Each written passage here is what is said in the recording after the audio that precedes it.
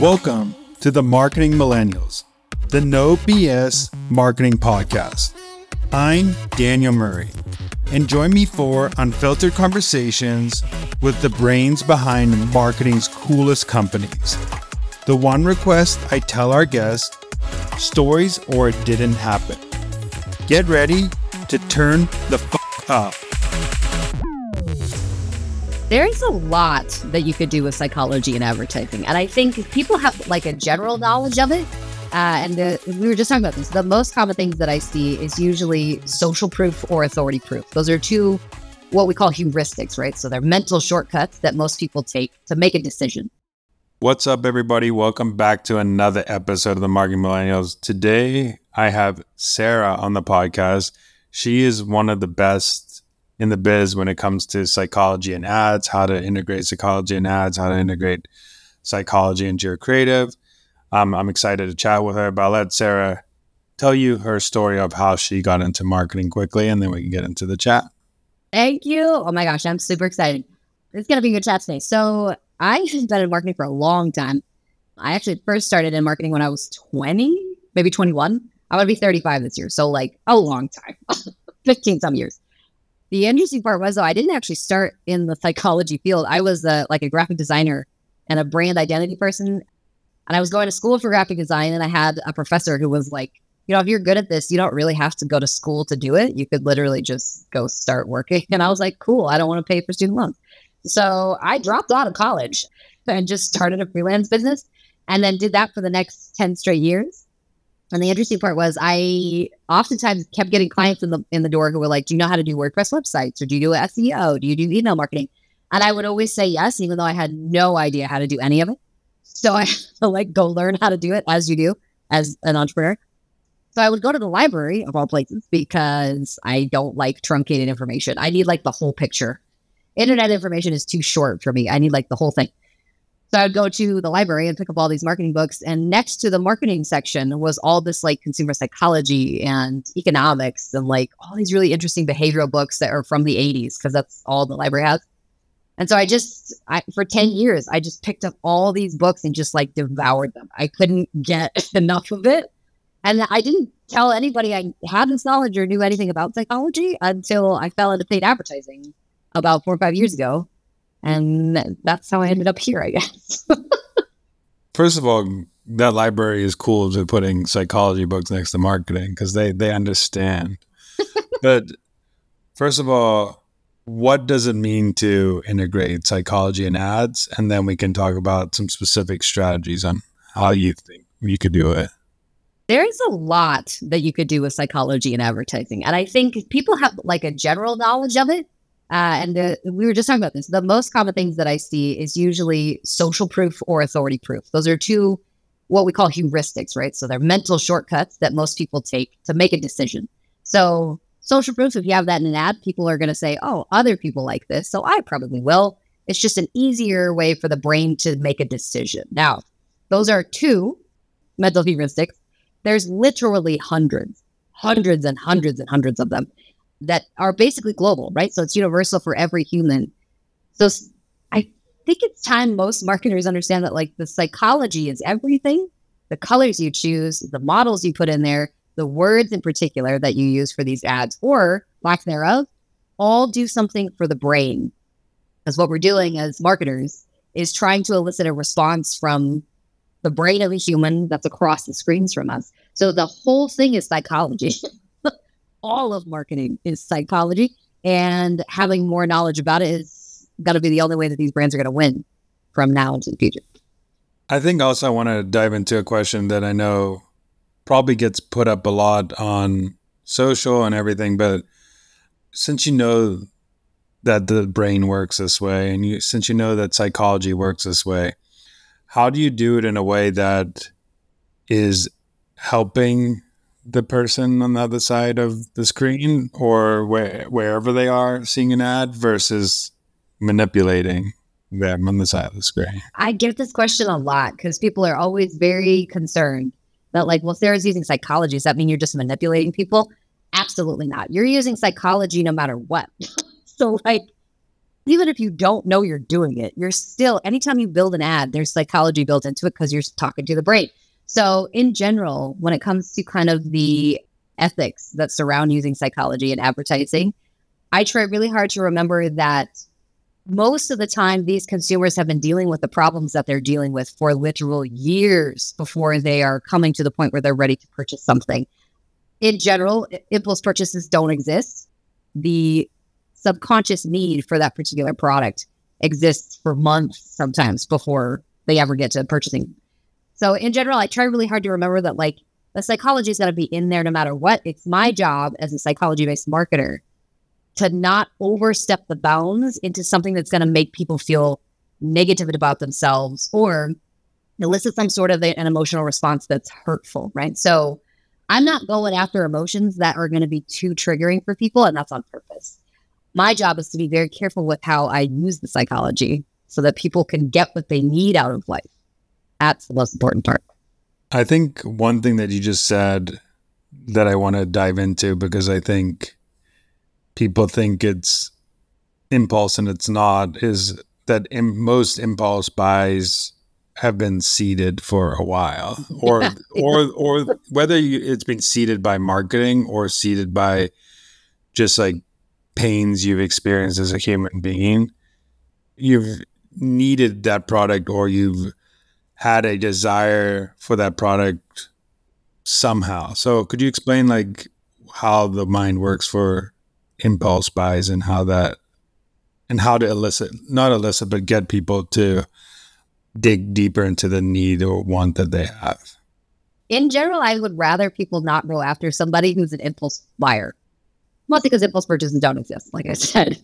The brain is really interesting because it's basically a 3-pound organ that consumes about 20% of the glucose in your body on the daily. So almost like a third, right, of all of the sugar that you're taking into your body, almost a quarter, basically, of all the sugar that you're taking into your body every single day goes straight up to your brain to just make yourself alive and keep yourself going, right? Interestingly enough, brains in this particular culture and every culture on the planet interact with other brains on a daily basis. So everything you are interacting with, the smells, the sights, the sounds, the people you're like coming across, all get recorded inside the subconscious. And that over time, depending on the negative or positive experiences that you go through in life, will generate the human that you are. So from this, you usually have all these deep-seated needs and hurts and fears and pains, and also all of these great aspirations and goals and abilities and like really interesting things about your personality that are coming from decades of experiences on this planet. So when I hear a brand who's like, well, we really want to capitalize on more impulse purchases, we really want to get a lot more people who are just going to buy, I always tell them, please don't do that, because the impulse buyer, the one that the algorithm is saying just purchased within the last like 7 days, technically isn't doing that. And so we're basically dumping money at people who might have a little bit less of a motive to stick with the brand. I don't really necessarily want somebody who's going to buy quick, because it's possible that their pain is really high at that point in time. I would so much rather buy for someone who's like, I've been dealing with this problem for decades, a really long time, and I'm ready to actually dedicate the time, energy, and financial commitment to solving it long term. That's a higher LTV customer, and that's also just a better customer in general than somebody who's just buying products left and right. Some products are one-off buys, and some products are LTV plays that you want someone to come back. So like if you have a vitamin or something like that, like obviously that's an LTV play. But if you have something that someone's going to use once and never use again, then that makes sense. But I also want to go into some tactics people could use today. So what are some, when you're building an ad, what are some, say like psychology biases that people have, or things you weave into ad creative to make the ad more successful? Pricing psychology is one of the ones that I see people shy away from, especially in advertising and marketing, mostly because people don't know what prices do to people. So they set their prices based upon what their competitors are doing or what they think they should be doing. They almost always use a 9 or a 7 somewhere in all of their pricing. And I have to come back and very gently tell people numbers do a lot to the brain. There's some serious brain activity that's happening when you're processing numbers. And so pricing psychology is probably one of them, especially this basically anchoring prices to each other. So one of the best brands I've seen do this is a brand called Billy, and they do it for razors, right? So there's similar to like Dollar Shave Club, where it's cheaper razors for women. And they have a price that's almost always this kind of like $5 per box of razors or whatever it is. Real cheap, right? DSC brand. Now, in almost every ad I've seen from them, they always use a price anchor. So they have a $10 like symbol that's crossed out, and next to it is their $5 price. This is like one of the best ways to position your product in the market, because most of the time people have general anchors in their head for how much things cost, right? Based upon all of their interactions of all of the products that they usually purchase, but they don't necessarily have an anchored price in their head while they're watching the ad. So they have like a general knowledge. Razors are probably somewhere between like $5 and $10. But when they're watching an ad, their brain is basically double checking all of the information it has about razors to see whether that 10 and 5 is an actual good deal. So I wish brands would go further into pricing psychology, because there's a lot you can do with it. It goes all over the place. I mean, I remember I used to see, I think Dollar Shave Club had their $1, and then they would like have half a Snicker bar or like, yeah, like they would have, like they would show like they Anchoring. would, yeah, anchoring against things that you would buy on a daily basis. Like, oh, you could buy half a Snicker bar, or you could buy a razor for $1. What would you rather buy? Like, what would you rather buy? It's yeah. so smart too, because you don't have to just anchor to prices. I love that you bring that up. You could anchor to literally anything. I have a brand right now that's actually running a test to see if they can basically take pricing off of the website and anchor to an icon. So this is similar to a test that IKEA is running right now, and IKEA is crushing with it because they're IKEA. But IKEA basically tested in some different markets, taking off prices off all of their price tags and only using a price anchor that was related to an item somebody already knew. So they basically took tags and put like coffee cups on it. So this like table is like comparable to like 3 coffee cups or whatever it is. Because I can do the mental math in my head and say, okay, well, and I usually go to Starbucks, it's what, like $8 to $10. So this is like a $30 table. I can do the math really easily without actually seeing the numbers. It is bonkers. Like the brain is insane. It's crazy because people will easily buy small purchases that add up to what that large purchase would be, but they don't understand. Like once you put it in perspective to them and say, hey, I mean, you don't have to sacrifice, but you could sacrifice having coffee for like 3 days and buy this table. You could buy this table that you need in your house or you want in your house. Absolutely. I mean, you can anchor to all kinds of things too. You can anchor to another brand, which is actually very smart. Hertz did this a while ago. Hertz and Avis. Thank you. Avis. Yes. So Avis was second to Hertz, right, for a very long time. Hertz has been on the top for forever. So Avis was struggling to kind of compete in the market. So they basically took an anchored stance and generated a giant campaign that said, you know, we're the underdogs, which means we have to try harder. So they were trying to tell people we're second to Hertz. On purpose, we told you this. And because of that, we actually have better customer service. We try harder with our customers. We're not as awful to work with. And it worked. I mean, it grew their brand significantly during that time period that the campaign was running. And then they turned it off, which was very sad on their part. But in general, you can anchor to all kinds of things and see good success with it. Also, I think that ad had one other thing that is a great thing to do in marketing is that they basically admitted their flaws up front and then they told them why they're better. So it's like, okay, hey, we know we're second. So they built trust with the audience. They like came out and said, we know we're second, but actually second's good for us because we will spend more time doing things for the customer, doing this, doing that. So harder. They anchored in the sense of that, but they also admitted flaws up front. And then they were just like, okay, that builds trust. It's kind of like when you go to a restaurant and they like, you say, do you suggest you get the chicken? And they're like, no, the chicken sucks, but get the steak. Yes. My husband does this all the time. He always asks, every time we go to a restaurant, he always asks the waiter or waitress, like, which one's your favorite, right? And the servers are always like, well, they'll get this one or this one or this one, but this one is amazing. And it's always amazing. Every time they give us the suggestions, always amazing. brands should do this too. Like, we need to come out and say, we're not very good at this. But because of that, we're trying really hard over here. Like, we can't fix everything because we're human, but like, we can fix a lot for you. This transparency is really important because it makes the brand human, and humans buy from humans, not brands.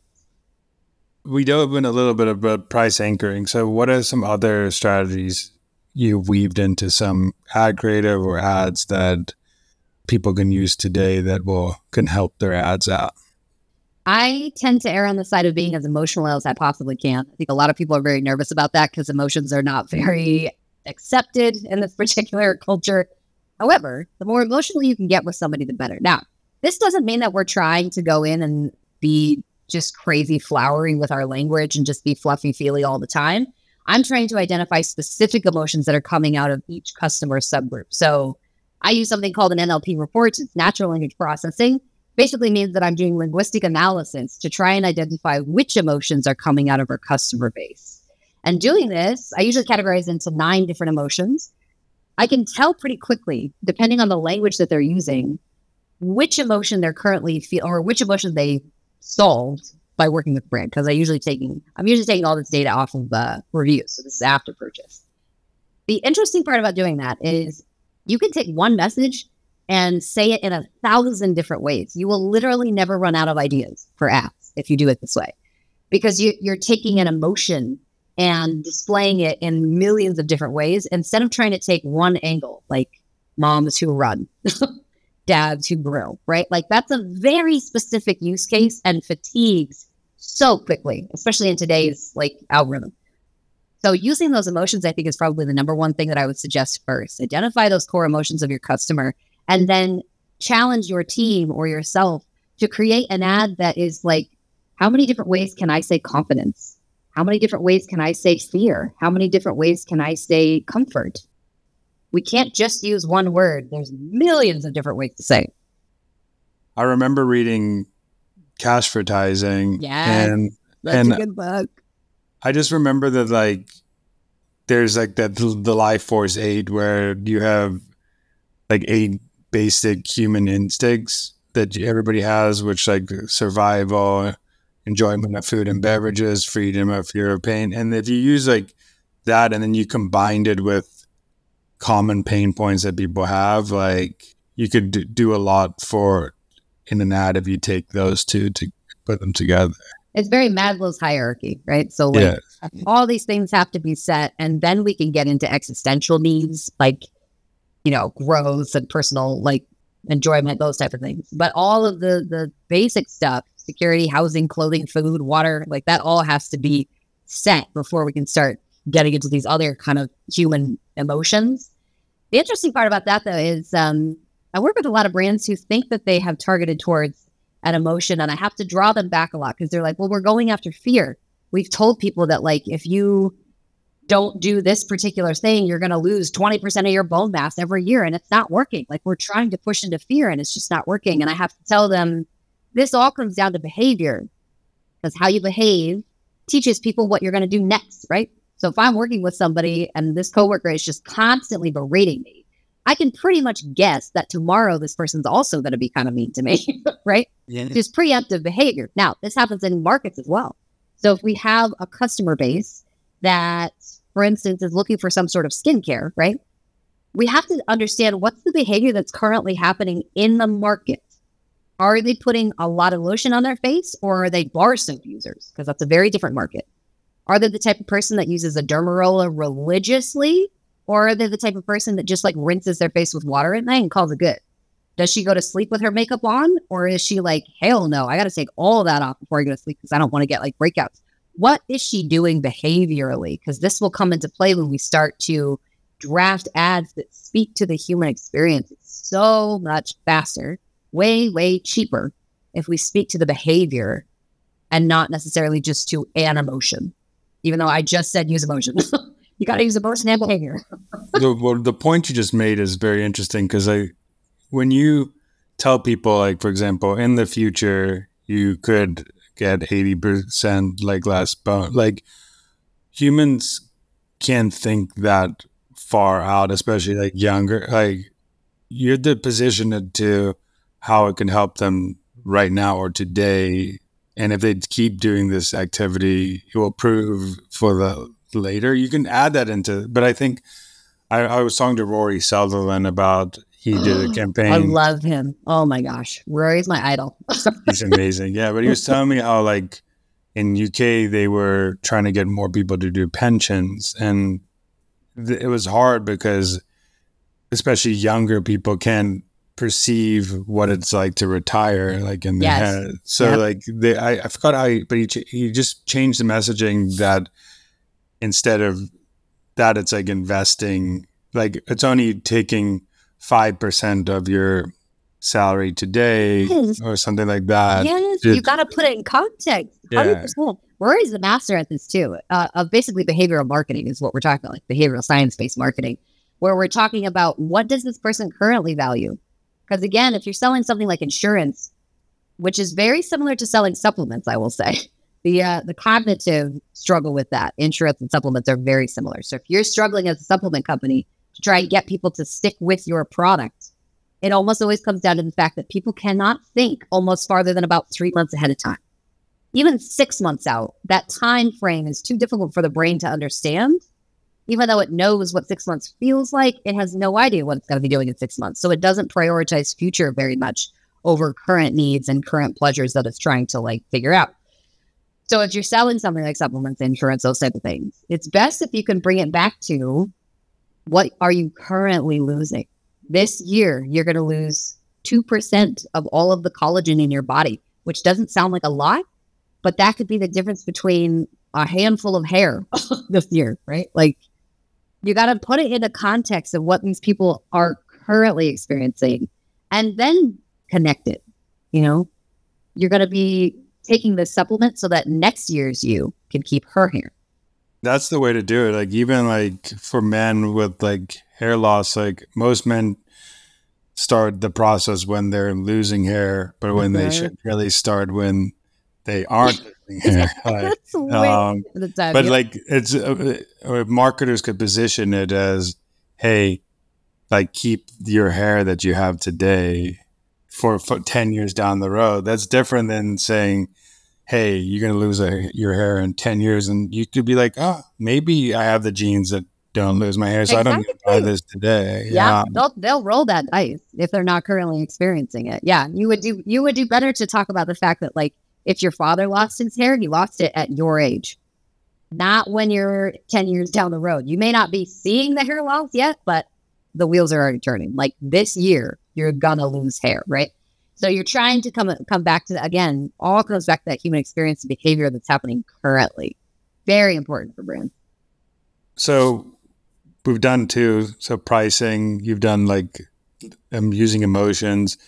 I know we talked about two before the podcast, but I think they are important to note that you can use these two. But one is using social proof, UGC, whatever people will use, and then the second is using like an authoritative figure, whether you're selling toothpaste and it's a dentist. How have you seen people do this well? Because I think some people use social proof in a bad way, and some people do it well. So how do you see people doing it? People think social proof is a testimonial, and that's not at all what it is. Social proof can come in the form of a testimonial, but that's not what it is. When it comes to social proof can literally start entire mass movements within a culture. It's literally herd mentality. It's people following people is all it is. So the heuristic of social proof comes down to, if other people like it, I probably will. Or if other people like it, it must mean that it's not damaging. It's not bad for me. It must mean that somebody tested it, which means I'm safe. It's a safety kind of a mechanism in the brain. And this starts from babies. Like babies are very keen on watching what their parents eat and how their parents eat it. So you'll notice that at like a really young, I have two kids, a 5 and a 3-year-old. So I just went through this, but at a very young age, these kids will start picking up pieces of food and like just practicing, right? But they'll also watch you eat food. So if the baby's sitting on your lap, they'll just watch you put things in your mouth. It's very creepy how they just sit there and watch you. But this mechanism that they have for watching teaches them how to eat, right? And what not to eat, basically. This happens at a young age and we carry it all the way up into adulthood. So we follow people constantly just to double check and make sure we're not going to poison ourselves. We're not going to walk off a bridge. We're not going to do something that will like damage the body. So when it comes to social proof, I would so much rather you as a brand help your customers do the talking for you instead of like you trying to say we are a well-loved brand. Now, that doesn't mean that you should take all this, 5 stars off of things. I want you to continue using this like 20,000 customers love it because it does work. But what I would rather you do is help your customers tell other people for you, because that word of mouth marketing is 100% how social proof works. It's people telling people. Best example I have of this is actually Apple did this very easily. When they came into the market with their iPods, it was very early on. Almost everybody had an MP3 player that was black, right? So the player was black, the headphones were black, the case was black. Everything came in this like weird gunmetal gray shade, right? Apple came in and turned everything white. All of their products were white. Their headphones were white. The cases were white. The product packaging was white. Everything was white. So now people started to see as they were walking along the roads and like with their friends and out in the stores that everybody was wearing these white headphones and had these white products. So they stood out. That is social proof, not necessarily testimonial. People walking around with the product was enough social proof to boost the numbers exponentially. Yeah, testimonials is one out of a thousand ways. And also, even though you're writing a testimonial, it could be targeting, if it's to say the testimonial was from this person that doesn't match who I am in a person, Yeah. I'm not going to buy. So Exactly. it's better. It is actually better off to show like, hey, we're 4.7 stars and we have 21.7 thousand, whatever. Because like the more people see, they follow those people. But I like the Apple examples. Apple does also how Apple did. They purposely made like the Apple logo on Macs like face outwards, and not like when you close them, it looked bad. But they didn't care about like what you look. They want what other people saw. Oh, the Apple's real. I could study Apple all day long because they made very strategic decisions about what other people thought about your product, not what you thought about it. Because they knew that humans are so sensitive to what other people think about us. That's very deep, very deep. So on the opposite side, for anybody that's going to authority proof, this one is hard. Authority proof is very hard to get right because you can't just say 9 out of 10 dentists recommend this. You can't just say that anymore. Mostly because it's only going to work for a small subgroup of people. And here's the reason why. Depending on the market you're in, authority proof may not be trusted. And I've had to work with quite a few brands on like helping them understand this concept. If you're in any sort of medical field that has anything to do with a generalized doctor or anybody that you see on a consistent basis, right? So family doctors, you're probably going to struggle a little bit with customers trusting this doctor recommended thing. Because in this country, at least in the US, the medical field is a very politically charged concept. However, on the opposite side, for like a physical therapists are not usually, they don't have a lot of stigma around them, right? People trust their physical therapist, usually.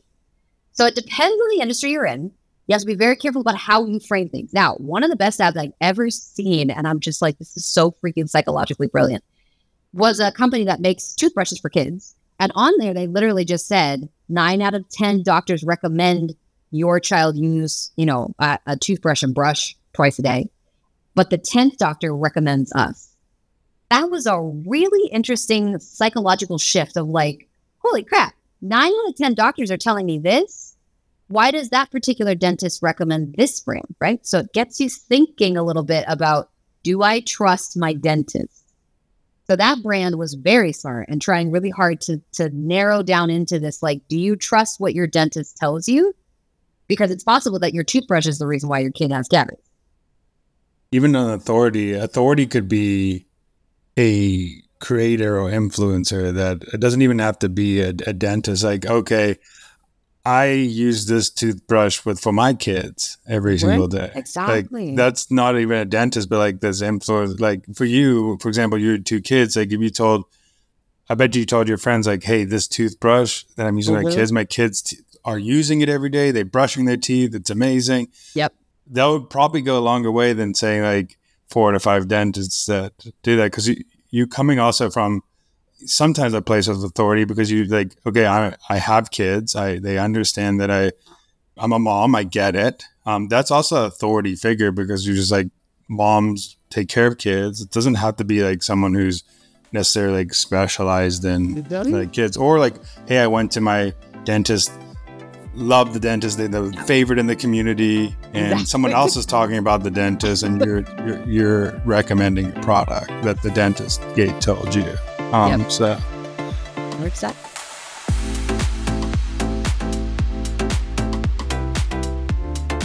Is there any other like takeaways that you've seen that you want to tell the audience, that like, hey, or anything that you want to say to the audience, like, that they should do today in their advertising that can change a game, even if it's like a small little tweak? This is something interesting that doesn't have to do with advertising, but it's something that I constantly tell people to check.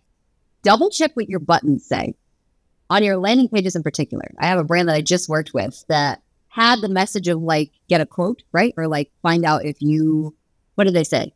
Find out if you qualify was the button that they had on their website, because some of their brand was running through insurance, right? And so I challenged them on it, and I was like, I think this button is scaring people. It sounds weird, but people are freaked out when they see that button. So they changed it to literally just like get started, drastically increased the performance of those pages. So second guess everything you think is standard in the industry, because sometimes what you think is going to be beneficial for performance might actually be changing the behavior of the people that are coming on the page. It's little things that people get attuned to. And this stems down into, again, some neuroscience and psychology. Everything that you interact with gets interpreted by the brain within milliseconds. You don't even know it's happening most of the time. 95% of our processing power comes through that subconscious mind, the mind we can't control. So most of the time you are running on autopilot. The rest of the time you're making very logical, like very calculated decisions, but that doesn't come into play unless you're forced into a situation that isn't common. So in general, I say double check things. Like you gotta be very careful with how you're presenting the information. Isn't there also like a bias? I don't know the exact bias, but isn't there a bias that humans like finishing what they started? So like even like get started is like a different, because like learn if you qualify means I have to start something, but then I don't know if I'm going to get a result. But get started is like, oh, if I get started, I have to finish this today. Exactly. Yeah. People really hate it when they get into like a little bit of a loop, right? And they don't get to finish it. This happens a lot with copy. It's called an open loop. So if you say, oh my gosh, you'll never guess what I just heard, your brain goes, what? Like, what did you hear? I need to hear what it is. It might be the dumbest thing ever. Like they have donuts 50% off today, right? It doesn't matter what the information on the tail end is. Open loops are very intense for the brain. It wants to know. So this happens everywhere in paid advertising, on landing pages, all over the place. Humans hate unfinished things. So if you can get that process of like get started, what do they call this? It's basically sunk cost fallacy, right? Well, I've already put time into it, so I might as well finish it. Exactly. You got the exact one I was looking for. The last question I have for you is, what is a marketing hill you would die on? In general, it doesn't matter what type of ad you run. Branded ads, ugly ads, cost caps, ASC. It literally doesn't matter what type of structure you try and put around that ad. The only thing that's making people purchase is the emotion inside it. That's it. I remember a quote that stuck with me. I forgot who said it, but like the advertisement is the targeting. And people have got back to this with like iOS 14.5, that they're just running broad ads and letting the creative. But if you have a good ad that targets has emotion, has great copy, great creative, it's going to perform 10x better than 100%. You trying to tweak the system. Maybe 10 years ago, you could target perfectly and get purchases, but not anymore. It's not going to work. It used to be very technical. All of the metrics that were in account used to tell you what your targeting was doing, the actual in-platform. Who were you targeting? Did you turn off any of your like previous customers? What were your like lookalikes doing? It used to tell you technical things. Now it only tells you what the creative is doing. And if you don't know how to interpret that, it's time to learn because it's only going to get worse. I mean, Google's eventually, they keep swearing they're going to do it and they haven't done it yet. Google eventually is going to take out cookies. And then that's going to drastically affect how our pages perform, right? We're also coming up against iOS 17 coming up here, which is going to change a whole bunch of other different privacy policies that we're running into. So there's it's just going to get worse. We're going to get more and more and more restricting. So you might as well take the time to learn how to emotionally market and how to be more behavioral based, because that's the only lever we have left. And even just to add on to that point, I think that's why older marketing books are so great, because they didn't have the technology we had today. They didn't have, but they still got customers through the door. They still got people to walk in the snow to turn in a mail check. So Yeah. if you can use psychology and great creative, laziness is it's out the door now. You have to start stepping up your creative game, your psychology game, and all that good stuff. 100%. Yep. Lastly, where could people find you? Where could people find you? I am usually on Twitter, literally all day long. So you can go follow me at Sarah Levinger. I'm on LinkedIn at Sarah Levinger. And I also have a YouTube that's got one video on it. So you can go watch my one video on YouTube. I'm hoping to have more time to build that up. I also have a newsletter though, if you guys want to. As far as I know, this is the only creative strategy newsletter in the industry right now. And I'm doing all tactics. So none of it is theory. It's 100% use cases every single week. It takes me 3 hours to write it. So please subscribe, because that one takes a while. But yeah, I'm giving away free ads over there. So if you want a free ad, go subscribe. Well, that sounds like a good deal right there. I like tactical newsletters where you can get in specific. So I think if you need to dive in, go. Sarah is known as one of the best in the industry. So Thank you. Just from what I've social proof on Twitter, where but thank you so much for joining. I appreciate it. This was so fun. Thank you. Thank you so much. Thanks so much for listening. Tune in next week to hear more great insights from marketing's coolest operators. If you haven't already, please consider subscribing to the Marketing Millennials podcast and giving it a 5-star rating. It helps bring more marketers into our community.